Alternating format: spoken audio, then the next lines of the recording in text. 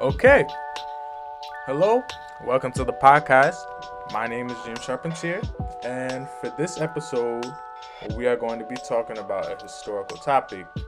This is specifically actually related to the Civil War and Reconstruction era, which you could pretty much say was the most divisive time in U.S. history. And this topic that we're specifically going to get into is often a pretty strong one, somewhat controversial. And so, what I want to really talk about is the Confederate flag. And so, specifically, I want to talk about the issue of taking down the Confederate flag. So, there's been a lot of disagreement, there's been much issue about whether the flag should be taken down everywhere across the country. And there's much history tied to both sides of that debate. So, essentially, to kind of break that down, many hold on to the flag with claims that it represents pride, as really opposed to white supremacy, or in a sense that it allows them to really connect to their family history and their ancestors, really as a way of just honoring the people that came before them. Now, on the other side, as opposed to just remembering and cherishing the past, a lot of people really recognize that as a symbol of hatred, where it really is a reminder of the enslavement of millions of African Americans and really a lot of the dark things that come with that time of history, the Civil War and Reconstruction. It really does point to essentially the entire Southern states' secession from the Union, which was really all based on the support of the institution of slavery, specifically of African Americans.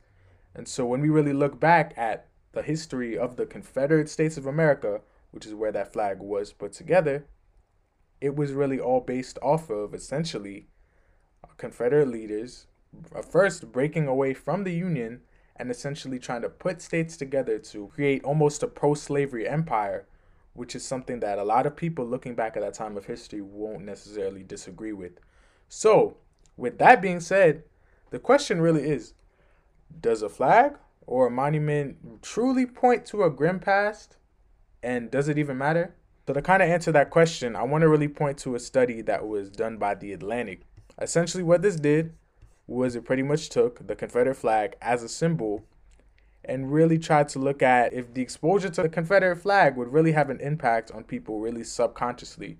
And so the way they did this was they looked at a 2008 experiment that was done during the time that Barack Obama was running for president, and the question was asked if exposure to the Confederate flag would somehow make people less willing to vote for Barack Obama.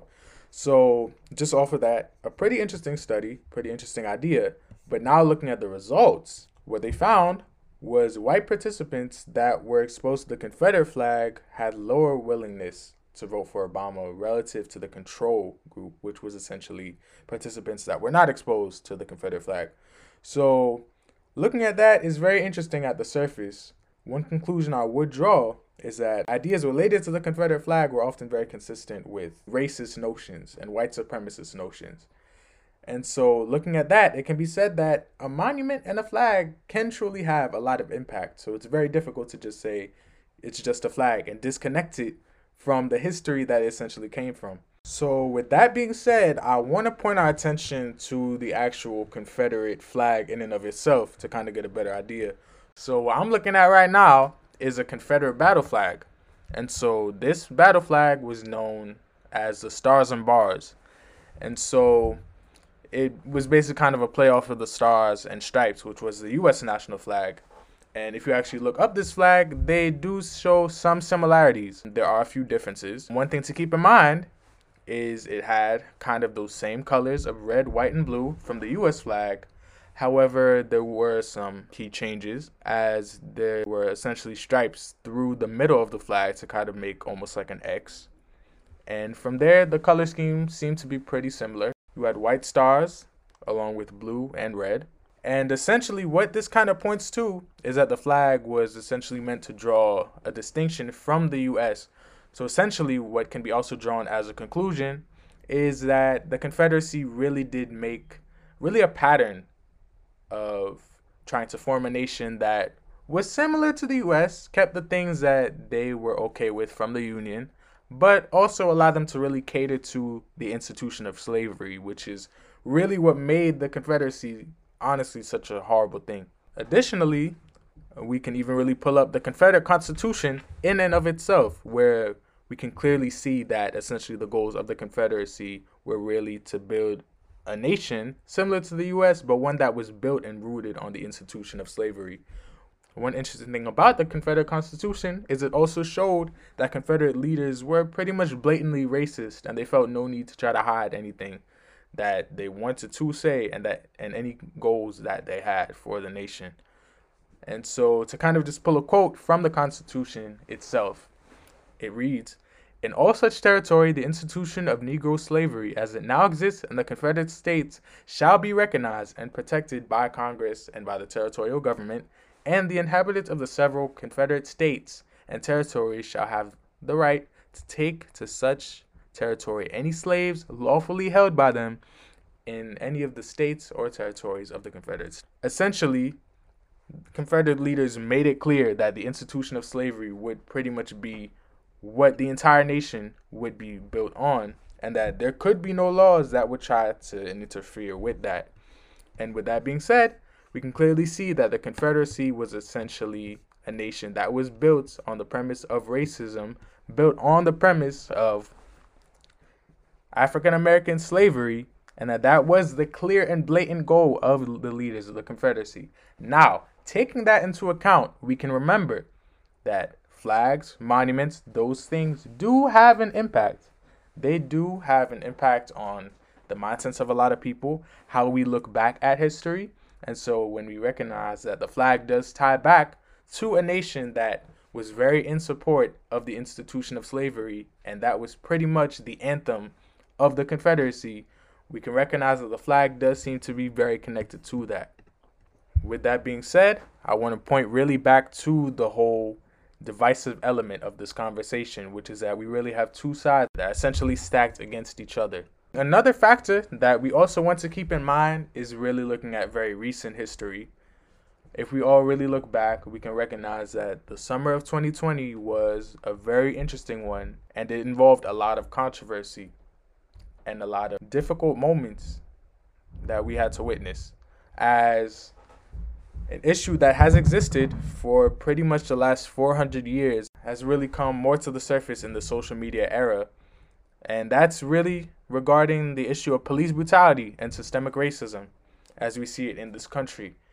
And we can really point to, for instance, the case of George Floyd and him having been murdered back in May 2020, and that having really sparked a lot of protest and really shined a lot of light on the issue of racial injustice throughout the United States. And an article that was actually written by the NPR back earlier in 2021 really covered a very interesting element of these protests, and that was that almost 100 Confederate monuments were removed in 2020. However, there are, at least at the time that this was written, there were more than 700 still remaining. Keeping this in mind, it really does connect to the fact that monuments do hold a place in people's hearts on both sides of this debate. That whether it is subconscious or it's blatant, at the end of the day, a flag, a monument, these sorts of things do have an impact on people. They do keep certain things at the forefront of our minds. So when we see a Confederate flag, a lot of times it's going to connect to the history that we know it's related to. And as we really begin to shine more light on the issues that we see in terms of racism today, we do still have to keep in mind issues that existed back then. Issues that were clear back then, and essentially where all of this stems from, as a lot of the issues that we deal with in the area of racism in this country still stem all the way back to the time of the Confederate flag. They stem back to slavery. It doesn't really make much sense to try to all of a sudden disconnect the two, to all of a sudden take a flag and essentially say that this is all about just heritage and not hate, as a lot of people have said, that it just is Southern pride, as it's just culture. But one thing that we have to keep in mind is that you can't always just disconnect a nation from what it stood for. You can't just disconnect the Confederacy from racism, from slavery. So when you try to include the flag as part of Southern pride or part of heritage and all of these things, you have to also consider all of the grim parts that came with it. And I think that's really the main flaw. That's really the fatal flaw of people who will essentially say that it's all about heritage and that there is no racist intent in keeping the flag. You can't have one and not have the other. You can't have your cake and eat it too. It comes with both. And with that being said, I want to essentially tie this back to systemic racism. And it seems, unfortunately, that this sort of thing and these sorts of arguments are not really uncommon. It seems a lot of times whenever people bring up systemic racism and things related to that, there's always a group of people that tries to disconnect the two. As much as we've been having conversations about police brutality, as we've been having conversations more and more in the past year and a half throughout this country, even across the world, when it comes to systemic racism, there always seems to be a group of people that will try to deny things, that will try to disconnect things from each other, that will try to essentially shift blame, that will try to essentially take away the white supremacist part of the conversation. Whenever we talk about African American people being killed in situations where that should not have happened, when we talk about these sorts of injustices, there even seems to be groups of people that will try to essentially justify the injustice that has taken place.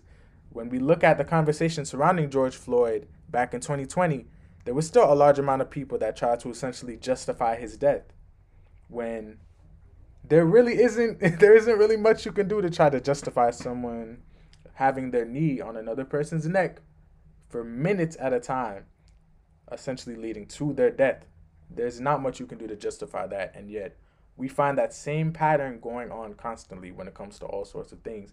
Even looking at the period of history that I was just mentioning, when we look at the Civil War and Reconstruction era, when we look at the Civil War and we look at even the Southern states and the formation of the Confederacy, we can see that same pattern take place.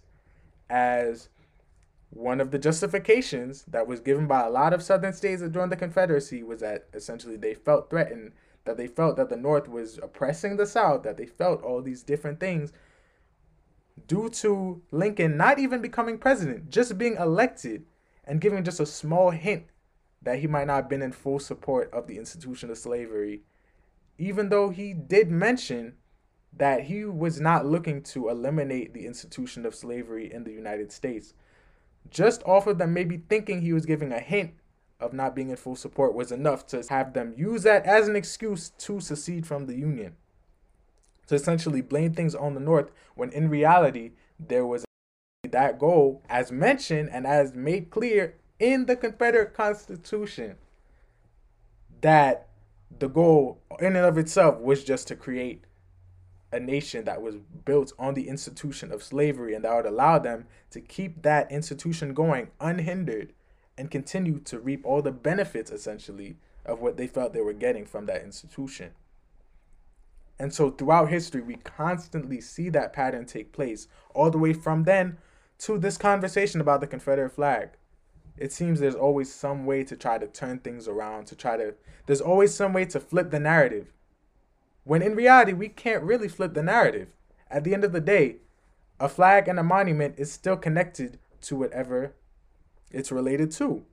At the end of the day, the Confederate flag is still related to the Confederacy. One thing I want to keep in mind and I want to bring to the conversation is there are ways that you can honor your family, that you can honor your family history without having to have this sort of racist connotation to it. There's even an article that was written by Rachel Nelson. I hope I'm not butchering her name, but even just looking at that gives a lot of practical ideas. For instance, you can even visit places that are important to your family. You can take pictures. You can record different stories of what might have happened in those areas. You can talk to relatives. Just that could be a simple phone call, a simple conversation. You can look for old family photos. You can research your last name. You can find all these different things. There are so many different things that you can try to do in order to be able to honor your culture and to be able to honor your family history, to be able to do things like that. There are a lot of practical ways. But one thing we don't have to do is take monuments, take different things that do have a very grim connotation and do have a connection to a really dark past, and try to all of a sudden use them and flip them around like we're just trying to do something good for our own family history or for our ancestors and all these different things. We don't have to go that route. And I want to just close this podcast out with a quote. So this was stated by Senator Paul Thurmond as he really looked at essentially his ancestry and his part of this conversation. This is also recorded in an article that was done on taking down the American flag, written by Facing History and Ourselves. And so this quote essentially reads, "I am aware of my heritage, but my appreciation for the things that my forebears accomplished to make my life better doesn't mean that I must believe that they made always the right decisions. And for the life of me, I will never understand how anyone could fight a civil war based in part on the desire to continue the practice of slavery." And so I think this pretty much captures the entire argument in and of itself, that you can be aware of your heritage, you can honor your family history, and I think those things are really important. But one thing is to recognize that that doesn't mean that you have to reference anything that could support decisions that were made in the past that were not the best. Decisions that did cause a lot of harm to a lot of people. So I think that's something we really have to keep in mind. I'm really grateful you tuned into this episode. Keep all those things in mind and be ready for the next episode.